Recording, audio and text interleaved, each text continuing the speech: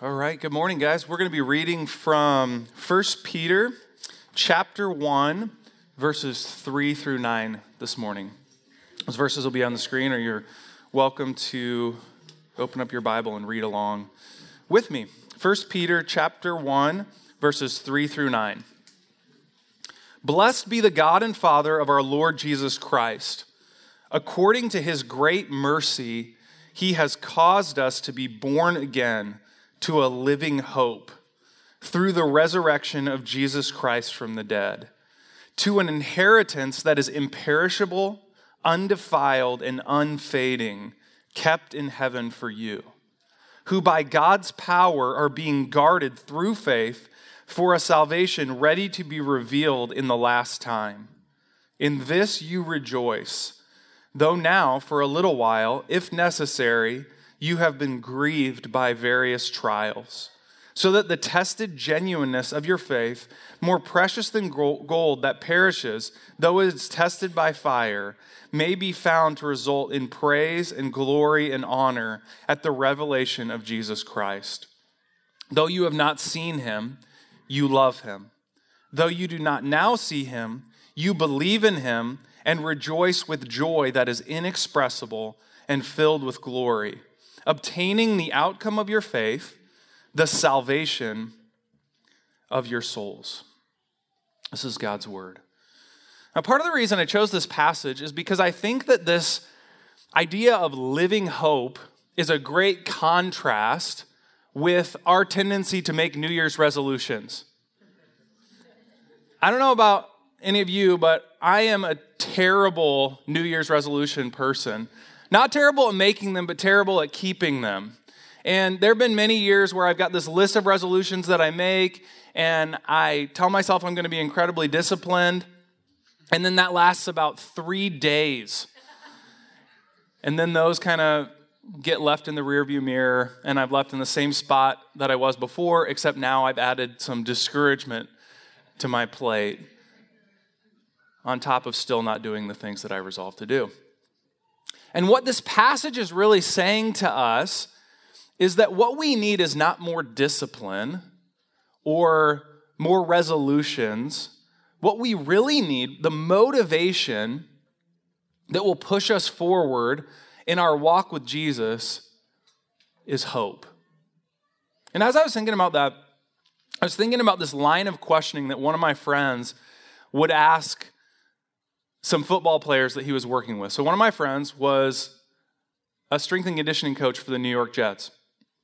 And he would have these professional athletes in front of him doing bench press or whatever, and he'd be spotting them. And he would do this line of questioning with them. He would begin to ask them about their life, what they plan on doing with their money, what they plan on doing after football, what they plan on doing next year, whatever it was.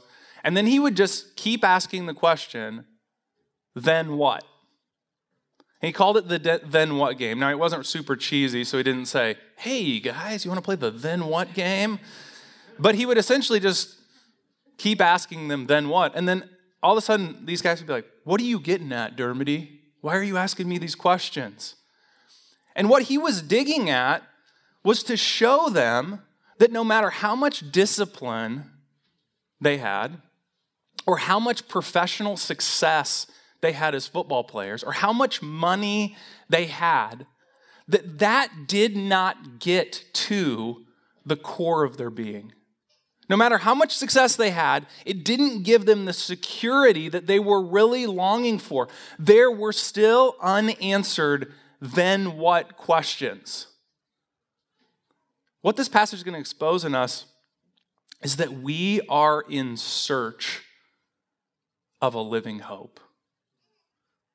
We need a hope that outlasts this life, because all of us are lying to ourselves. We know that this life is like a vapor, like a mist. It's here one moment and then it vanishes away.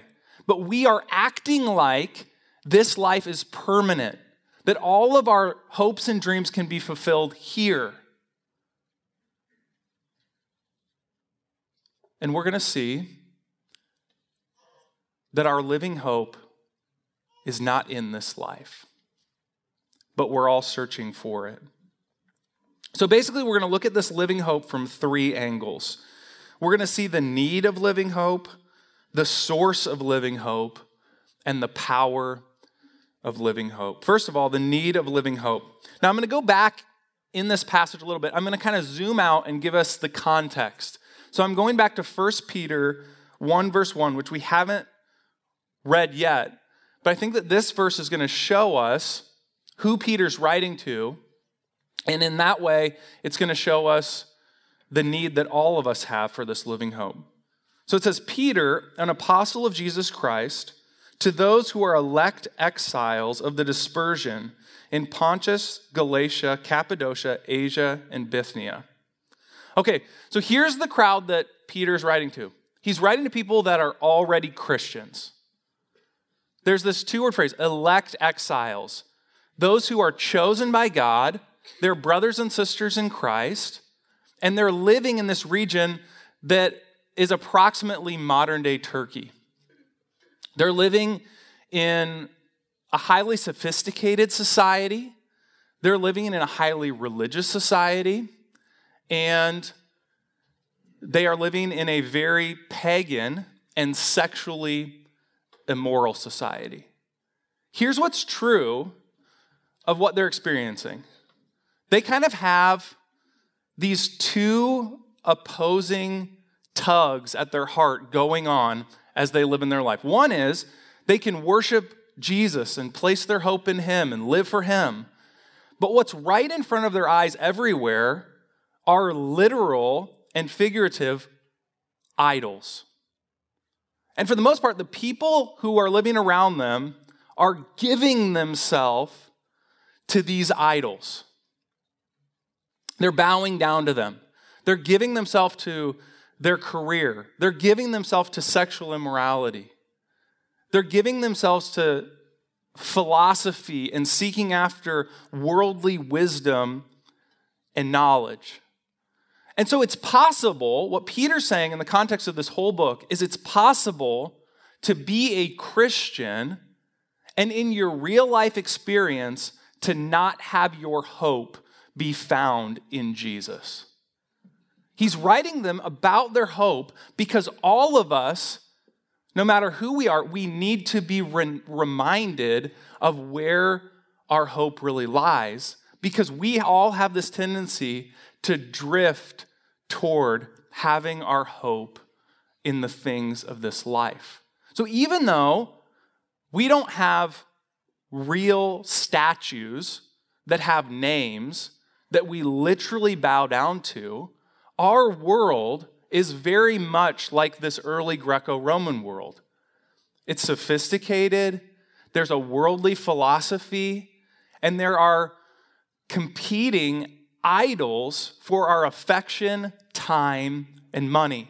So it's possible, really, to turn almost anything into an idol. You could turn family into an idol. You could turn money into an idol. You could turn power into an idol.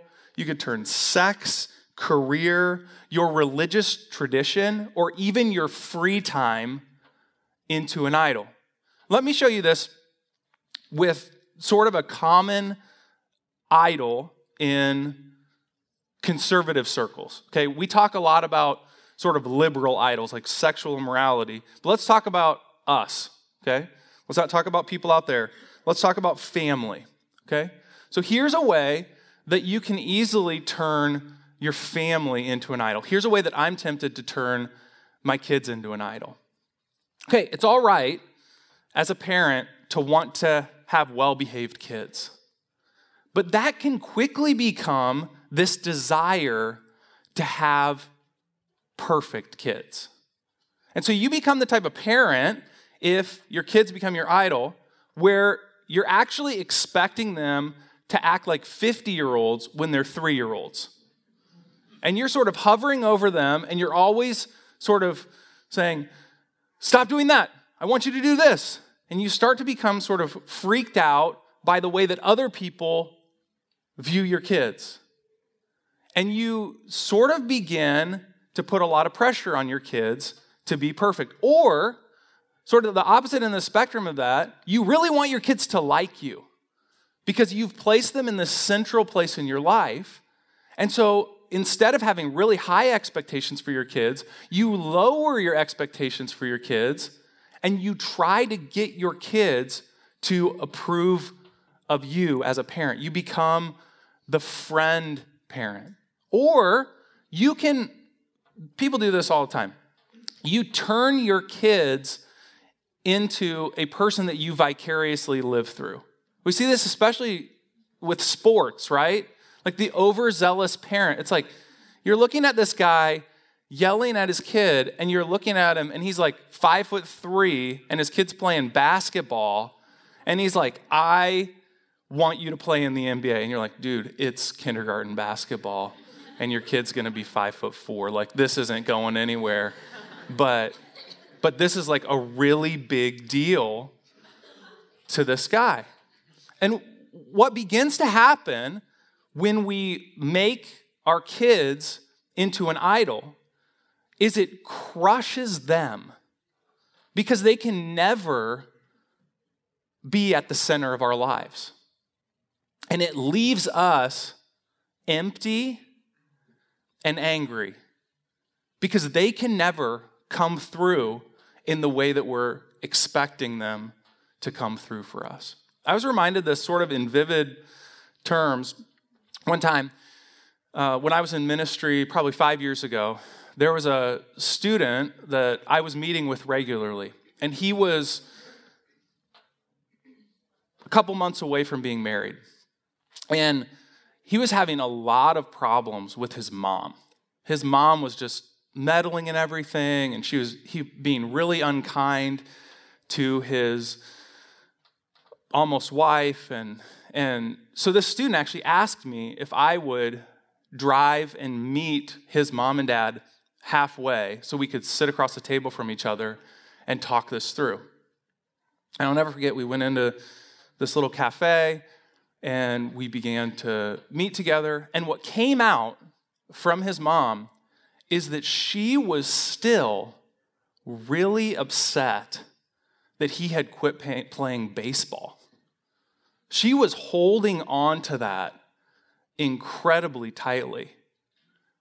And so we started probing her with questions, and she had sort of written this narrative that this kid had quit playing baseball to spite her. And she is in tears. And I'm like sitting there going, are you kidding me? Is this really what's going on? And so later we're driving back, and me and the student are talking about this. And I said, so, like, were you on track to be like a professional baseball player? Or, I mean, what is going on with this? And he says to me, the funny thing is, I wasn't even that good. He had played a little bit of college baseball, gotten hurt, quit. And his mom, if you heard her talking about him, you would have thought he was going to be like the next Babe Ruth or something like that. Unbelievable.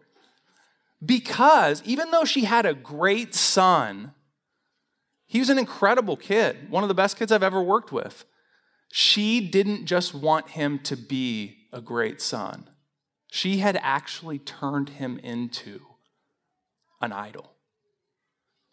And it's possible for any of us to ask other people or to ask money or our career or a relationship to be at the very central place in our life, to actually begin to place our hopes and dreams in things of this world. And what we begin to see is that all of those things will end up leaving us empty. Because eventually, even the people that we love the most will die. We can't take our money with us. Our job can be lost. Everything in this world is sort of up in the air. And when we really think about that, it's devastating. So now we're at a place to hear where this living hope can actually be found. So we're going to look at the source of living hope. So this is what Peter writes, these people that are a lot like us, who need to be reminded of their hope, living in a society filled with idols. He says, according to his great mercy, he has caused us to be born again to a living hope through the resurrection of Jesus Christ from the dead. So here's what's true about God. God is great in mercy. He looks at us as we're sort of scrambling around, trying to make sense of our lives, and we're chasing after these different idols, and we're over and over again going back to things that will not satisfy us. We're running away from God. We're running to these things week after week, day after day. We're resolving not to, but then we go back to the same place we were before. Here's what's true of God. He's great in mercy. He has mercy on us. He is not standing in judgment of you this morning. He is looking at you with compassion. He is a good father who wants you to be happy. And he knows with perfect perspective that you will not find joy, ultimate joy, in the things of this world, but that your ultimate joy can only be found in him. And so that has caused God to act. God doesn't just sit in heaven and feel bad for us. He actually has done something to cause a significant change in people's lives. The scripture says that he has caused us, now he's writing to Christians, to be born again to a living hope through the resurrection of Jesus Christ from the dead. So God has responded to the hopelessness of the world, to our idolatry, by sending his son, Jesus, into the world. In a word, our living hope is Jesus. Not a philosophy, it's a person. He sent him into the world, and Jesus lived the life that we could never live. He lived a life free from idolatry, where his only hope was placed in God and God's will for his life. But his life of obedience did not end with blessing from God. His life of obedience ended with a cross. And Jesus on the cross demonstrates his love for us in that while we were still sinners, Christ died for us. And then Jesus was in the grave for 3 days, and he rose from death. His resurrection is our hope. Because what it shows is that even though all of our other hopes and dreams will end in devastation, our hope in Jesus will end in resurrection, in new life. Jesus is the hope we are looking for because he defeated death. He cannot die. He died, and he has risen from death. Okay, so that's the good news. But the question becomes, how does that good news get activated in my life? How do I change? How am I to be born again? Now, that's an interesting phrase, to be born again. In fact, the first time that Jesus mentions the necessity of being born again, there's this guy he's talking to named Nicodemus. You can look it up in John 3. And Nicodemus gets really confused. And he's like, wait, you're telling me I have to be born again. So do I need to go back in my mom's stomach and be born again. And Jesus is sort of talking on this spiritual plane, and Nicodemus is talking on this very physical plane. What Jesus is saying is, there needs to be this fundamental change that happens in your life that is not caused by you. So you think about your natural birth. You were not consulted by your parents on whether you would be born or not. That decision was made without you. It is completely out of your control, and it was caused by your parents and God. In a similar way, your salvation has its cause 100% in God. God causes people to be born again into this living hope. He is the source of your living hope. And the way that he causes you to be born again is he shows you who Jesus is. He shows you that new life is found in Jesus. He opens your heart to that reality. It's like you were once blind and you can now see the truth. Both that your hopes and dreams cannot be fulfilled in this life, and that your hope, your deepest hope, can only be found in Jesus. And there's this profound change in your heart and response that you give that is 100% initiated by God. It's even described in the Bible as like the creation of the universe. The God who said, "Let light shine out of darkness," has shone in our hearts to give us the light of the knowledge of the glory of God in Christ Jesus. I was thinking about how to illustrate this, and it's a little bit tough to illustrate, to find like a parallel example.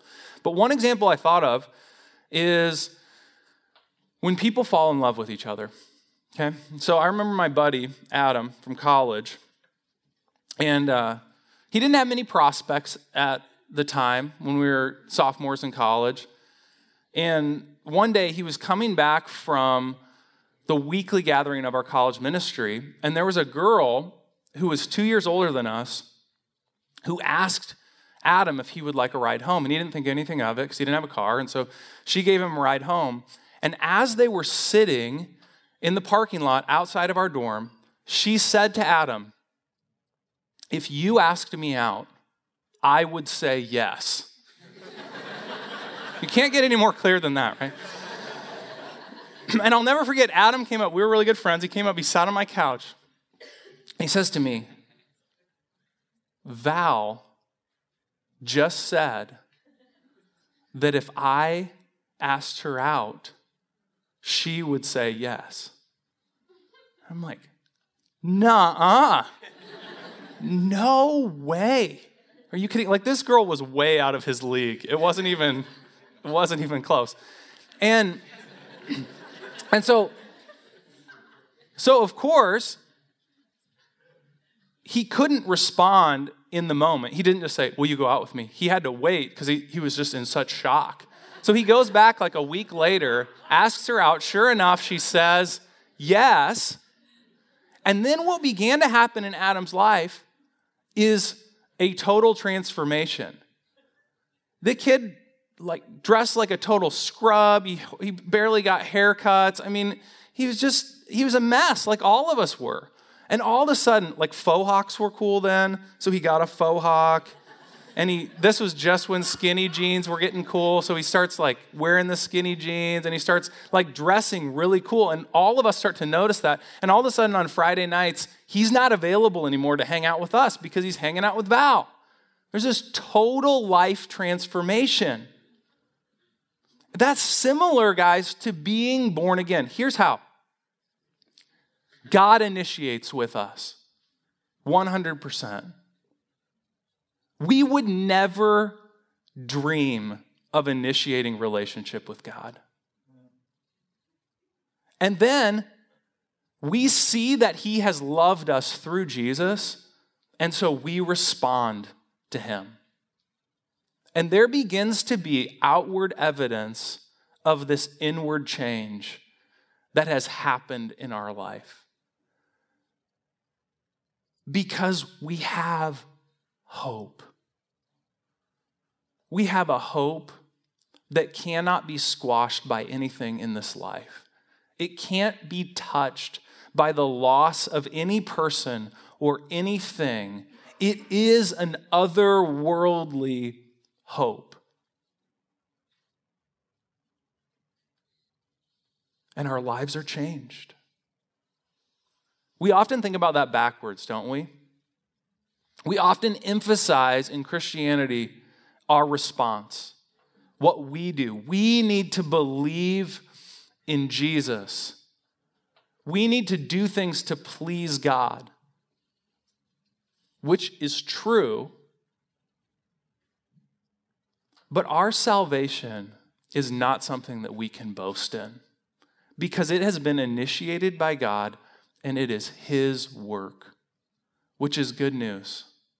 Because if it is by grace, if our salvation is God's work, if it's not on the basis of our works, then it can never be taken away from us.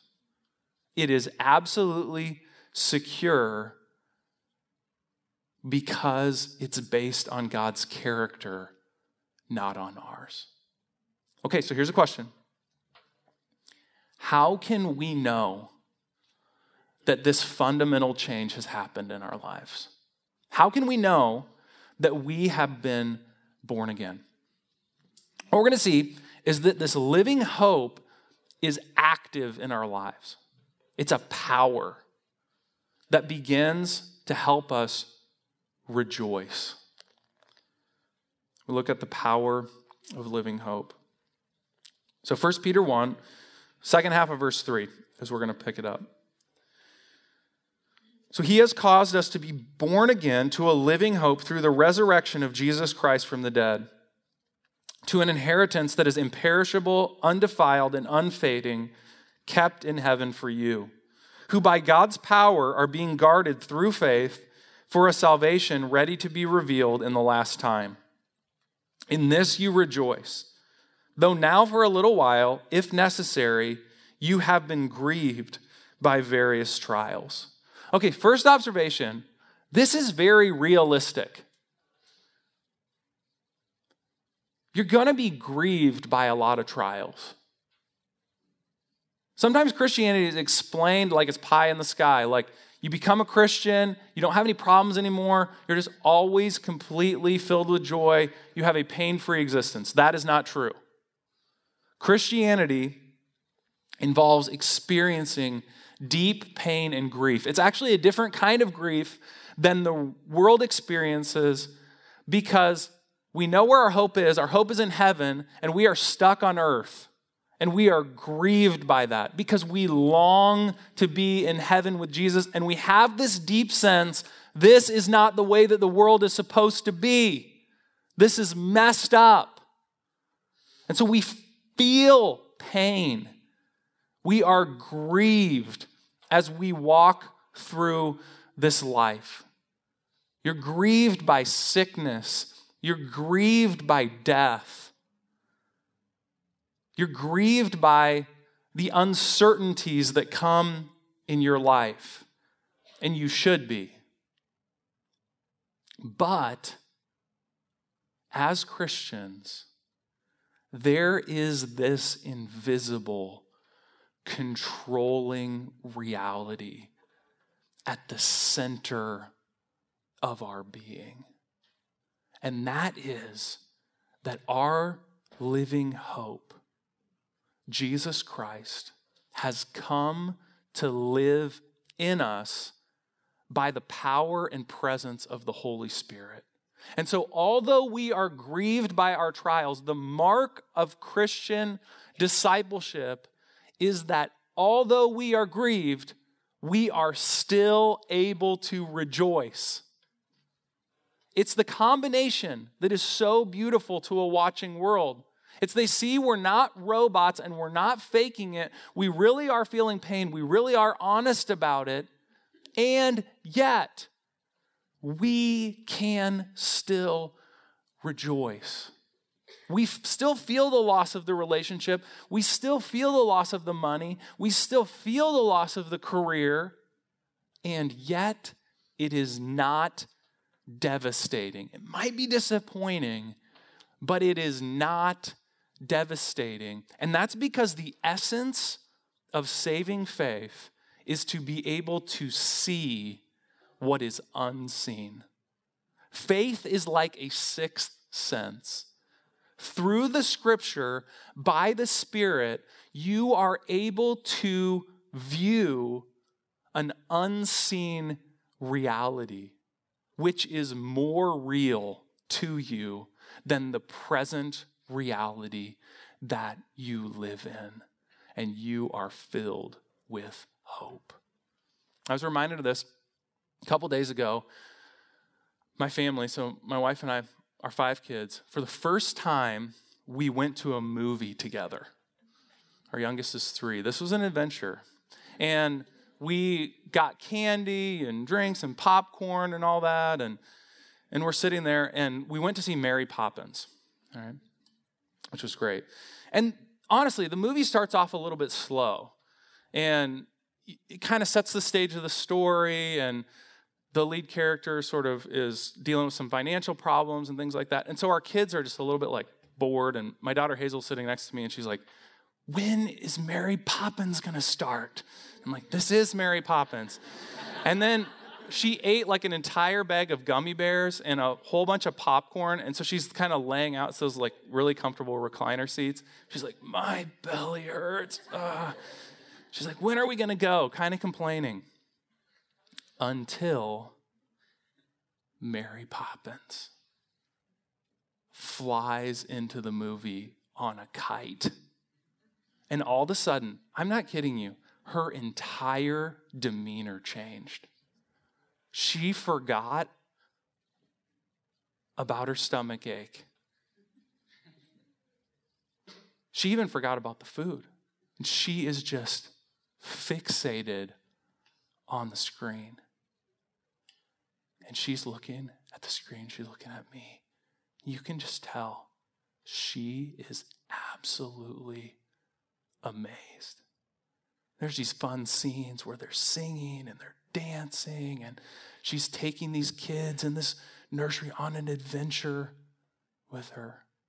And you go on this adventure with Mary Poppins for the next couple hours, and then at the end of the movie, she flies back away in the sky. And I said to my wife after the movie, every great story is the gospel. Here's what I'm saying. Jesus Christ is the real Mary Poppins.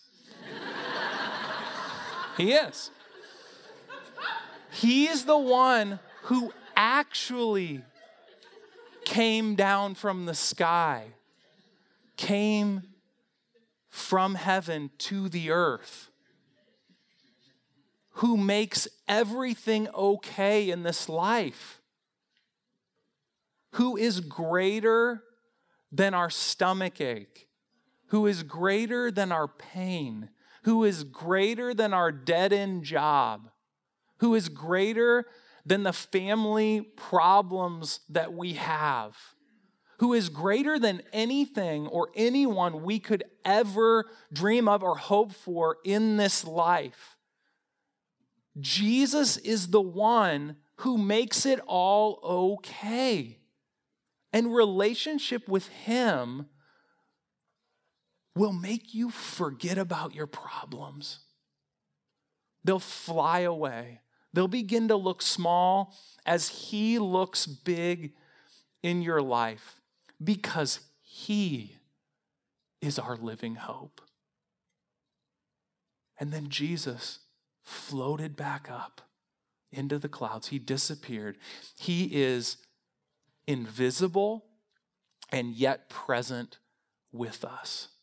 And Jesus is coming back to make everything new. Let me give you a snapshot into the reality of heaven. Revelation chapter 21, verses 6 through 7. He said to me, "It is done. I am the Alpha and the Omega, the beginning and the end. To the thirsty, I will give water without cost from the spring of the water of life. Those who are victorious will inherit all this, and I will be their God, and they will be my children." See, Jesus is the Alpha and the Omega, the first and last letters of the Hebrew alphabet. He is the one who lives forever. Because he lives forever, he is our hope. And here's what he's offering to us this morning: living water. He's offering us water that will satisfy the deepest thirst of our soul. Here's what we've all done. We've all chosen stagnant water. Water that's contaminated. And so we come every week to church, and if we're honest with ourselves, we're thirsty. We're looking for a water that will quench our thirst, something that this world can never satisfy. And Jesus is saying, it's me you're looking for. It's me who is your hope. Will you come to me and find life? Let's pray. Jesus, thank you that you are our living hope. Thank you that you have come from outside this world where we're often defeated and devastated and sad, and we want someone to come and rescue us. And thank you that you have come to rescue us. Would you help us this week not to be tricked by the idols that we're drawn to? You know each of us, you know what we tend to run after and where we tend to try to find satisfaction and significance outside of you. And instead of those things, would you help us to run to you, to find the deepest satisfaction and meaning of our lives in you alone, Jesus? Pray this all in your name. Amen.